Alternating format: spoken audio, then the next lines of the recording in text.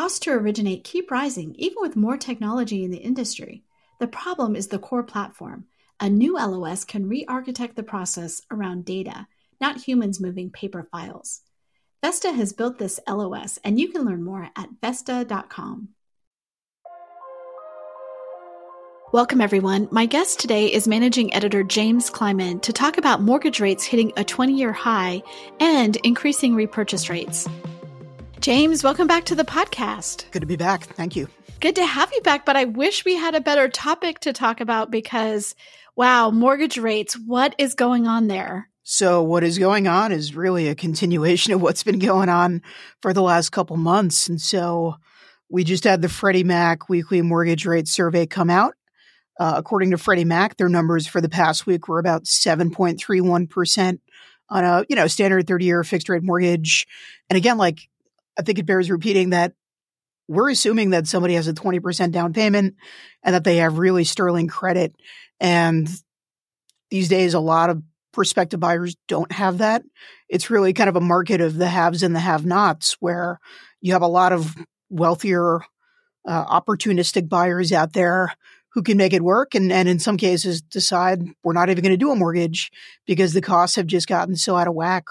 And then on the other end of the spectrum, you see a lot of buyers that really just can't make these numbers work, especially they run into problems with the DTI and they'll need down payment assistance or, other means of helping get across the proverbial finish line when it comes to home ownership. And so, when we talk about the 7.31% figure, that's even low.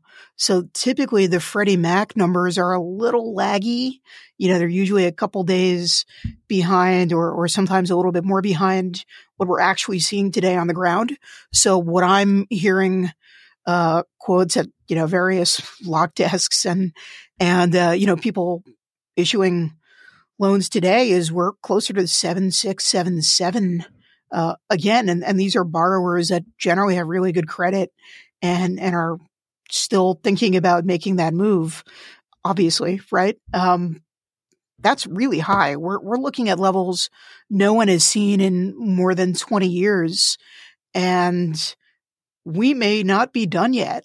I wish I could say there were better news on the horizon or there were reasons to be optimistic that we have finally hit the peak and we're going to start even a slow deceleration of mortgage rates and they'll start ticking down into the low sevens and then the high sixes and so on and so forth. But you look at the 10-year, you look at what the bond investors are digesting, and I don't see a lot of people that expect rates to be down into the sixes even for months, right? I mean, at this rate, I think pretty much everyone is waiting for the Federal Reserve to not just signal that their fight against inflation has been successful, but that there are so many economic metrics to suggest that we're on the verge of breaking the economy, so to speak, and that now is the time to not just stay flat,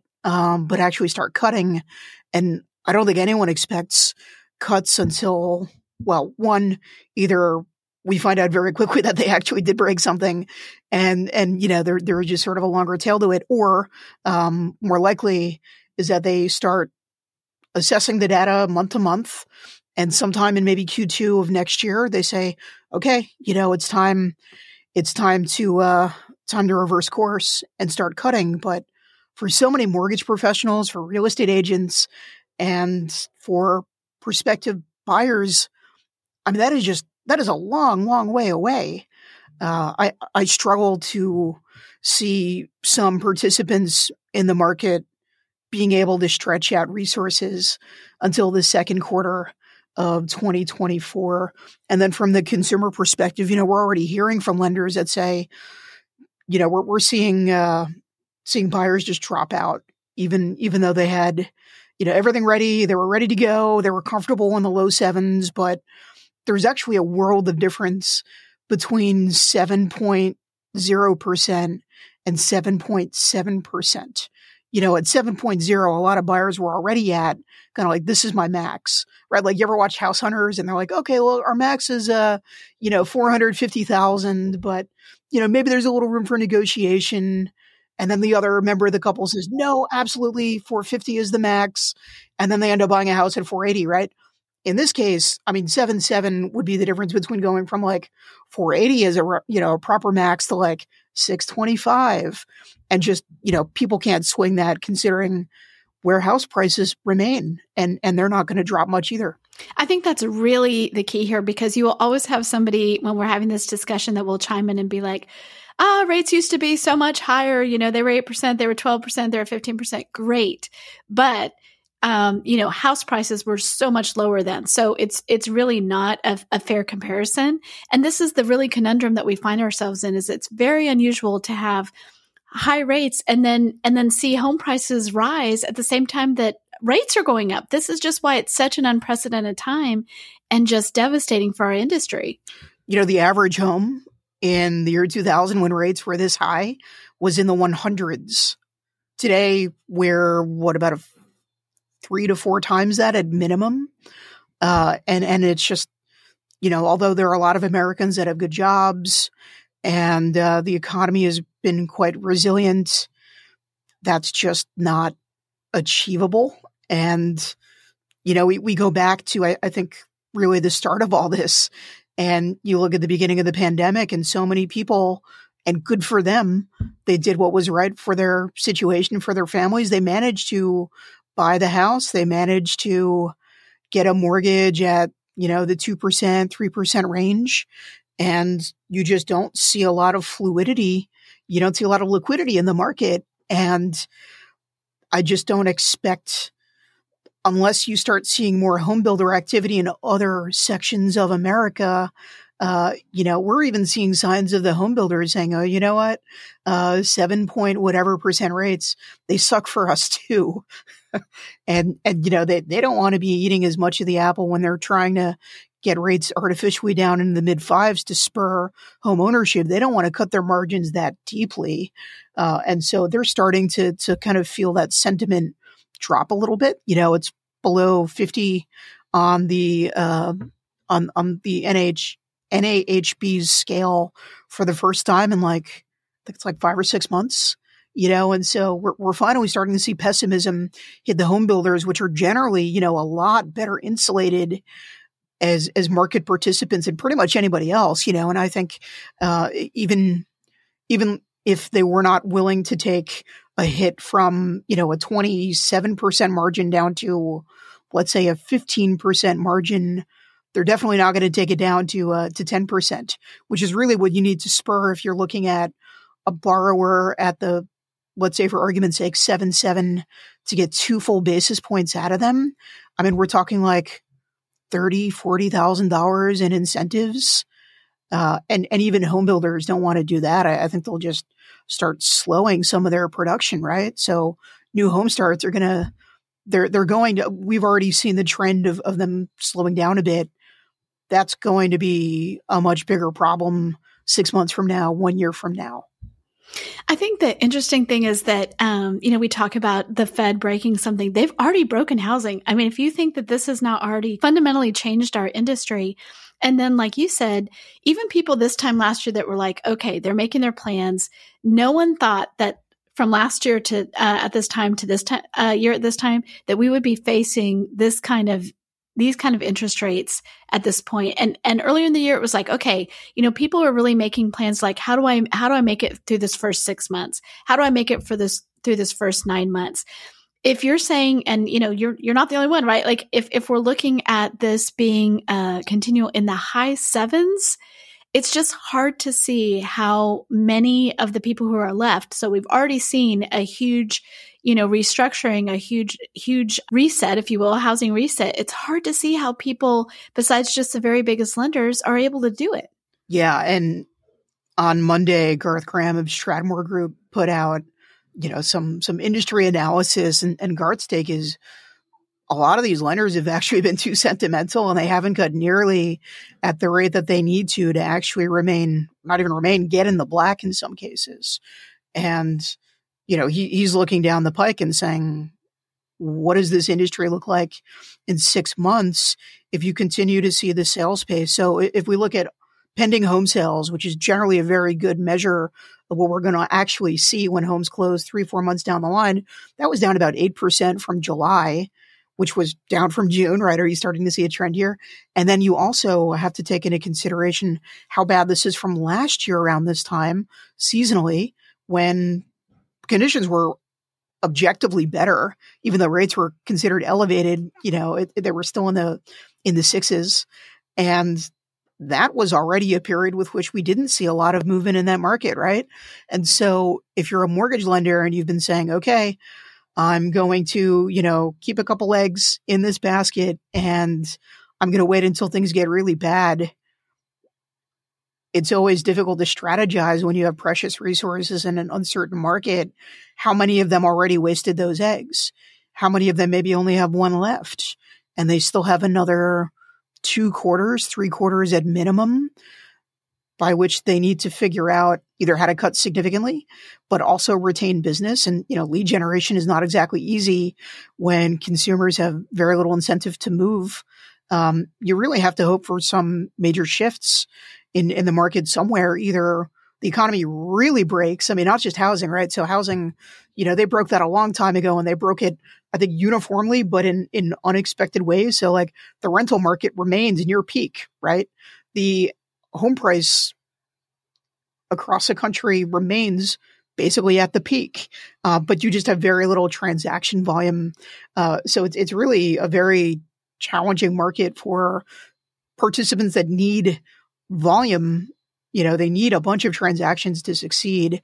And of course, really anybody but buyers that have significant opportunities ahead of them, or just, have life events that come up and you can't avoid, or maybe have a ton of equity and say, the heck with it. Like I'm going to take the leap and see what that refi market looks like in 2 years, in 3 years. I mean, what's interesting is we just haven't seen ARMs really jump as much as people expected. We haven't seen a lot of other, it's a pretty unusual thing to see in most markets, but seller financing is something you occasionally see when there's a bad market, and especially when there are wholesalers that are gobbling up homes. But, we're talking like 1% of the market, right? And mortgage assumptions, there's been a lot of ink spilled about these mortgage assumptions, but we're still talking like, I don't even know if it's a full percent of the market that,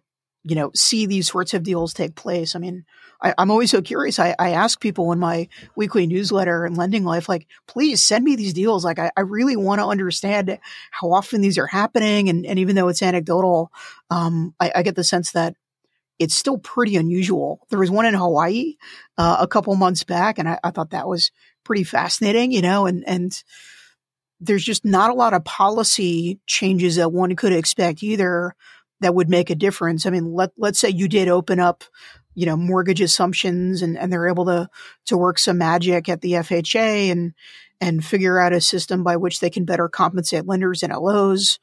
You figure that's what, like 20% of the mortgage pie right there that you might be able to get a little juice out of, but you still have to convince people of that 20%, hey, this is still worthwhile for you to sell and buy in the same market. And then we're not even talking about Fannie and Freddie, because I don't think anyone thinks there's any likelihood that anybody has any interest in really trying to figure out how to crack that nut. Because if you think things move at a glacial pace at the FHA when it comes to housing policy, like wait till you talk to the GSEs, right? That we're like years, maybe decades away from even approaching a policy change like that. So it's just, there's no relief really right now. I think you probably, if you take a very long lens approach to the mortgage market and housing in general, I think you're still optimistic that there are a ton of millennials out there that are interested. The demand does exist. Maybe it's not active demand, right? I think there are more people that are dropping out of the market than are jumping into it right now. I think that's pretty clear from the data. But you have huge demographic shifts. You have boomers. My parents are in their mid to late 60s. A lot of people from that generation are going to need other housing situations, or, there will be a time when we do see more liquidity in the market. We see more transactions. the circle of life, right? I try to teach my toddler about, what that means and how to think about virtuous circles. We are going to see that, but it might be 10 years away. It might be 15 years away. I don't think rates are going to remain as elevated as they are. At some point, the economy is really going to break, and we're going to see a major change in workforce formation. We're going to see demographic changes, related to, different households that form. But I don't know that we're ever going to have enough, I think, infrastructure to build the housing that we need. And so you're just going to have to wait until that housing turns over. And that could be a long time. I'm at the National Association for Hispanic Real Estate Professionals event this week, and it has been very interesting sitting in on, to your point on demographics, right? They are going to be the home buyers. And in 15 years, they're going to be the majority of home buyers. They're already a huge wave of home buyers that's propping up this industry in many ways, right? They're coming in, they're young, I was in a luxury market session yesterday. They are increasingly, buying those kinds of houses. And even for other kinds of houses, they're doing multi-gen, having multiple people on the mortgage. They're doing multi-gen households. They are finding a way, and they are one of the true bright spots for the housing industry, just in general, of course, millennials, Gen Z, Hispanic homeowners coming up. So, the people who hold on, the people who make it through this are going to have a market, right? They're going to have an amazing business. It's just getting between here and there. And we see it. We talk to these people all the time, and, we're really rooting for them, right? Because they're doing hard work. If you're, I was at a real estate event last week in New York and talked to someone who is a top producer. She's normally, got tons of things. And she had 8 buyers and only one of them bought a house because as they were in the process, the interest rates just kept going up and they just got priced out. So, it affects everybody in the industry. It's from the real estate agents to the loan officers to title and appraisal. The volume just affects everybody. And in that context, I would love to bring up, the other thing that's really rumbling through the industry right now, and that is those loan repurchases. So as rates rise, that becomes just even more painful. We have a session at our Housing Wire annual event, which is coming up in 2 weeks, October 10th through 12th. I have a fireside chat with FHFA Director Sandra Thompson, and those are the 2 of the questions I'm asking her is about that, because it feels like piling on, right? We also have something the first day on that topic, because we know the more rates rise, the more that cuts so deep. And so it feels like, they just cannot catch a break. Yeah, if you're a mortgage lender right now and you've survived to this point and you're definitely struggling to make it given how low volume is, we look at volume in July when a lot of lenders started making significant layoffs in July. August wasn't much better. September doesn't look better at all. We're now looking at rates at 20-year plus highs and home prices, higher than ever, right? So if you're a mortgage lender, you're not seeing a lot of volume in those months. And those are generally historically pretty good months, certainly better than the winter, right? And then you add on to the fact that you might get popped for a couple $1 million in loan repurchases, depending on the size or scale of your lender, and you're taking a 20% plus haircut on anything that you're going to have to repurchase. That's kicking you while you're down. And depending on who you speak to, people will tell you that if you scrutinize any loan long enough, you're going to find a defect. You're going to find an issue. It's whether these are significant errors that really should raise the concern of investors.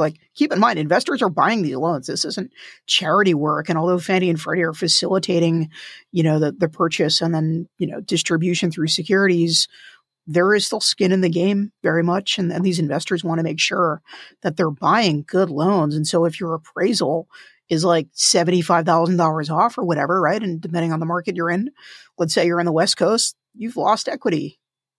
In addition to having an appraisal that maybe didn't quite work out, right? Or maybe didn't fit the standard, whatever that may be at the time. So it's a complicated situation. I wonder if there is a better way to communicate. And to be clear, it's not like Fannie and Freddie are saying every single loan that they identify is going to have to be repurchased. But a significant portion of those loans are, and it's historically higher than it had been. And they haven't even gotten through a lot of the years, right? So they're looking at the pandemic years when a lot of mortgage companies didn't have a fully trained staff. They didn't have their best and brightest. They didn't have enough people in some cases to just process the loans and make sure that every I was dotted and every T was crossed. If we're to look at this period now, after all the layoffs, I guess you could look at it in a couple different ways. One, maybe you have your best people there and you have more time and you're a lot more careful and all of the underwriting guidelines are followed as they should be. And you don't have to worry about a repurchase risk because you're not moving as quickly. You're a little bit more careful than you had been.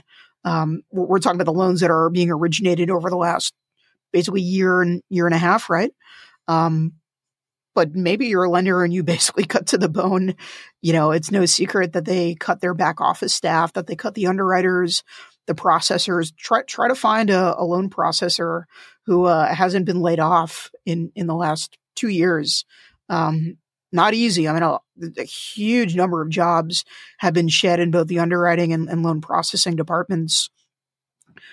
When you have major layoffs at any company, there's going to be some communication issues. There are going to be some workflow challenges.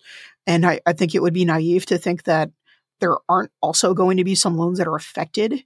And so we haven't even talked about the GSEs getting to this batch. They're not even through the pandemic batches. So maybe they're fine. Maybe they're of better quality in underwriting, but maybe they're not. And yeah, it's not like lenders are able to save their money today. You know, they've been selling any MSR that isn't bolted to the ground, right, to free up cash. And that's going to be another concern because just the velocity of mortgage servicing rights is getting slower every month, right? Because where's the volume? You haven't seen this kind of volume in more than a year. So I think we're going to see a lot of attrition in the upcoming year. And I do give a lot of credit to the industry and being, I guess, resilient. You know, like there have been, in my time here doing mortgage focused coverage since 2020, there have already been a couple cycles. And you talk to some of the proverbial graybeards in the industry, and they've seen like every environment you can imagine since, you know, I know guys who worked in the savings and loan crisis, right?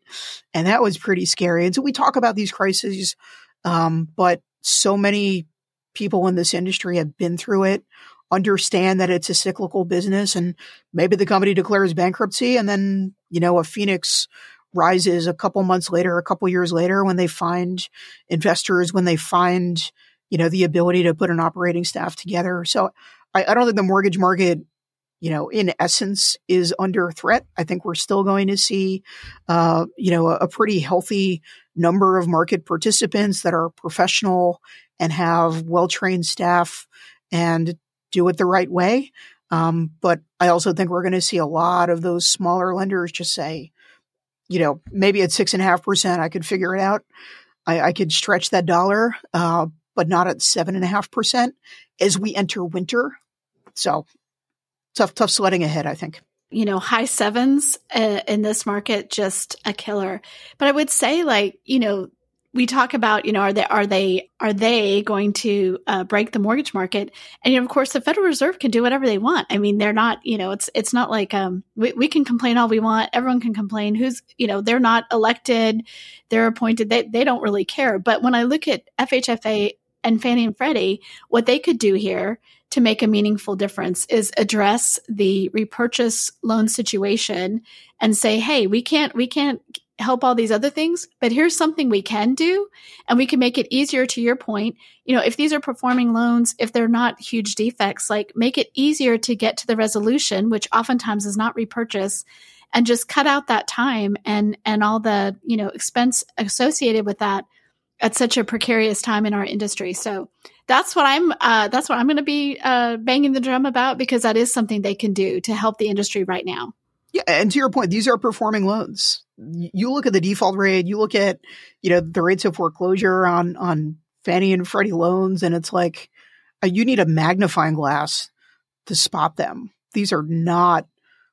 Now, that can always change, right? If there is a major, job related problem in this country, a couple industries get rocked by some external event, you could absolutely see, that number change quite significantly and quite quickly. But I mean, we're not, there are no problems as of now. And these are generally very well, underwritten loans. We just don't see a lot of major obvious, like, that person doesn't have a job and has no savings.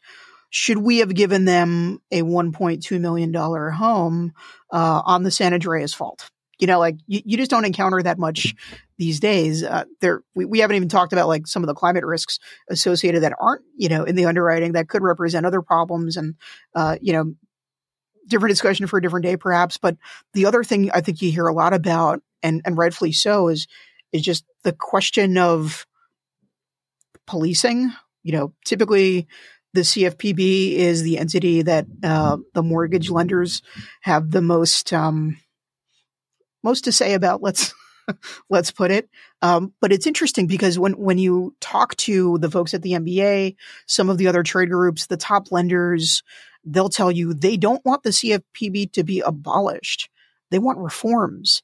They want changes in policy. They want a different way of approaching problem solving, not by just deciding one day, eeny, meeny, miny, mo, I'm going to go after this entity because they did something that we feel is over the gray line. And there are so many gray areas in mortgage that half of these companies don't know where to step. And is that a responsible way for a government entity to be creating policy? I think pretty much everybody in the industry would tell you absolutely not. And it's infuriating, maddening, frustrating, most of all, to have to try to telegraph the positions of these, regulators that in some cases, like, don't understand the industries they're enforcing as well as they should.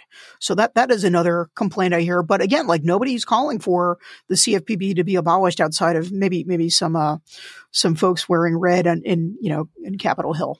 Well, I think the other thing is, if you have a weak CFPB, then you just have 50 states who are like, oh, we need to step in and step up our enforcement. So it doesn't do anybody any good if you have a weak CFPB, or if they're perceived to be weak or stepping back, because you have regulators all over who are like, okay, then we have to come in, and you've just multiplied the problem. Right. It's not like, oh, those state regulators are so clear. Just as an example, I mean, you talk to folks in the title industry, and they're much more likely to face regulatory issues from states' attorney generals than they are the CFPB. And depending on where one operates, that can be really frustrating. That can be really difficult, because one set of policies and functions in, say, Texas is totally kosher, or nobody has any problem with it, no issues, no complaints. And then you bring that same practice to, let's say, Pennsylvania, and suddenly, the maybe a DA or maybe a state's attorney general says, we're going to go after this because you're harming consumers. And it's like, what? How can I be harming consumers here but not here? It's the same thing. So, yeah, very, very frustrating, but that's the system we have. That is the system we have. James, we are almost out of time. Thank you for joining me and for walking through this. I know your newsroom is looking at mortgage rates every single day, talking to people all over the industry, and giving us great insight and news and information about this, because our industry really needs it. Thank you so much. And the newsroom will be at Housing Wire Annual. So I hope to see everybody in Austin in, 11 days? Yeah, it's fast. Like, people need to. I'll try to find a cowboy hat. Okay, so do you own a cowboy hat? I want to know. I don't. I own all other manner of hat. I do have a bolo tie somewhere, but I don't want to, I don't know. I'm not sure that that's my look, and whether people are going to enjoy the bolo tie. So I might just wear some very business casual formal wear, and I'll see if I can get a bucket hat somewhere in Austin. So if anyone can recommend a good hat store. I want to see the bolo tie for sure. And I would say, just to people listening, our Housing Wire annual events tend to be more on the business casual side. We have a pickleball tournament. It's going to be, it's Texas. It's not going to be 100 degrees, but it's not going to be exactly cool. And also we're at this really fun venue that is just very Texas casual. So people come, hang out, be comfortable, and see James in a bolo tie. No, you won't. I promise you won't. All right. Thanks, James. Talk to you soon.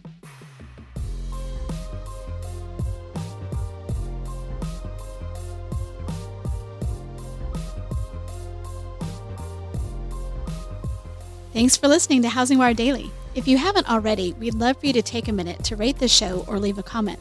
We'll see you back here on Monday for more news and insight.